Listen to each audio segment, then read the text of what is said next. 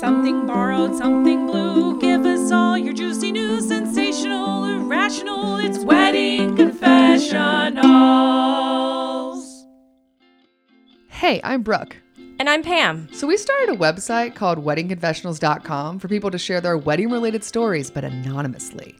It's an outlet to talk about all the craziness that goes into planning the big day, where you can vent and get it all off your chest without hurting anyone's feelings or starting any drama. And now we have this, the Wedding Confessionals podcast, to tell even more stories submitted by people like you, brides, grooms, and really anyone trying to get the couple down that aisle. But we'll make sure to never reveal names in order to protect the innocent and the annoyed. So for the next hour, step away from your invitation list and those Pinterest boards. And hang with us while we try to figure out how to get through the wedding process without freaking out on your bridesmaids. Welcome to the Wedding Confessionals podcast. 3,